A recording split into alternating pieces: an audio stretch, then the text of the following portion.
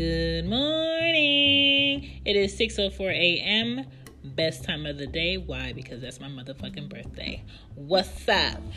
Welcome to She Gets It podcast. This is season 3. Season motherfucking 3. All thanks to y'all. My name is Shan, and this is a place of truth and bluntness on life and growth shit. So if you're not here to get better, you listening to the wrong podcast. Let's get comfy and I'll just spill it. Let's go. Here we go. Back to the show. Back to the show. What up, what up, what up? This is She Gets It. This is episode 22. What it do? Welcome back. This is Shan. This is She Gets It podcast. And we gonna get into what we gonna get into.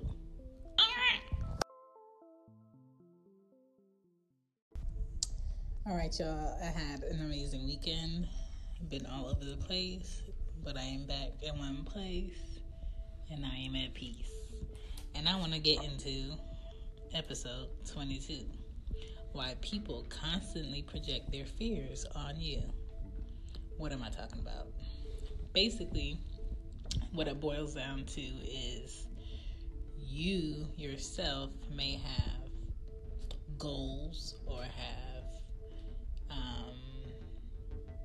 a height you want to reach in your life, and the next person could be family, could be friends, could be random coworker tells you, oh, you're crazy, you can't do that, that's impossible, no one's done it, you're not going to be able to do it, this is going to happen, you're going to fall short here, they're going to charge you this for this, that's going to be extra, you're not going to be able to afford it, you're just not going to be able. It's like when your goals and your sunshine meet someone with clouds, darkness, and nothingness. That is what we're talking about. And the person telling you all these negative things that are going to come in way of what you want to do, that's their fear that they have for themselves that they're pushing onto you. And everybody needs to know when to tell people thanks for the advice, but no thanks. Or I didn't ask you, so please, can you keep that to yourself? Or, okay, I'm sorry that happened to you or that was your experience, but I'm going to try it for myself. And I'm going to see what the outcome is, but I really truly believe that I can do this. I really truly believe that this is a possibility. I really truly believe that if I really try and put my ducks in a row, this can happen. It may not have happened for you, but this can happen for me. You have to be able to put your foot down with people like that, because they'll always bring negativity to the good things in your life. The good moments that you're going to have. And you don't need that. Nobody needs that. You know, hit them with the who asked you. Hit them with the mind your business. Hit them with the, this doesn't apply to you. I didn't ask for your advice. No, thank you. We have to know how to block these people out. You can see this with people who hate seeing interracial couples or same-sex couples. If that's something that you're not into, fine, but don't project that onto someone else's happiness for how they want to live. Or people who doubt your ability to create opportunities for yourself or for others, or for something like a volunteer group. They doubt that you'll be able to get to the outcome that you're shooting for. Those are their fears about them not following through and going after the things that they want in their lives. That has nothing to do with you. People need to know their place when in public, especially with people you do not know. If you do not like to see same-sex couples because that's something you're not into, then turn away. You know what I'm saying? Walk away. Or leave wherever you are if it disturbs you so much that you can't stand to see or be around it. No one is holding you captive to be in a locked room with people who love the person that they love, whoever they are. You know, because people really act like their thoughts or their beliefs are the last say, and that's not how it works.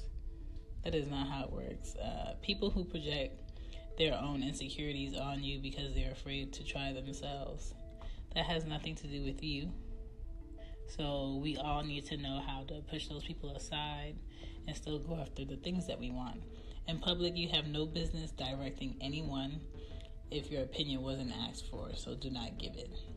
Even with friends of mine, I'll sit and listen to like a situation or whatever's happening, and unless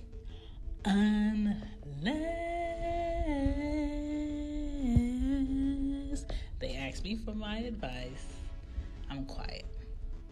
And I hit you with a what? But why? I don't even know. Damn, that's shitty. Until you ask me my advice on the situation, or you don't start to call up, so I need your opinion on this. Let me explain this to you. You ain't getting nothing from me. I don't have any opinion about it. I'm not giving you my 2 cents unless you ask for it. And when people give you their 2 cents, don't try to combat them on their thoughts. You ask for my thoughts. You ask for my critique. And good friends critique. Good friends do not just go with your thoughts completely because y'all are friends. So good friends may not solely agree with everything you do, but if you ask their opinion, you have to respect it. It works both ways.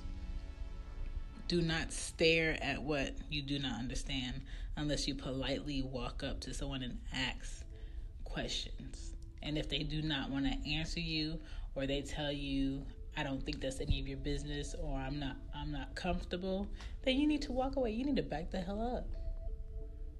Do not push your opinions on people's kids.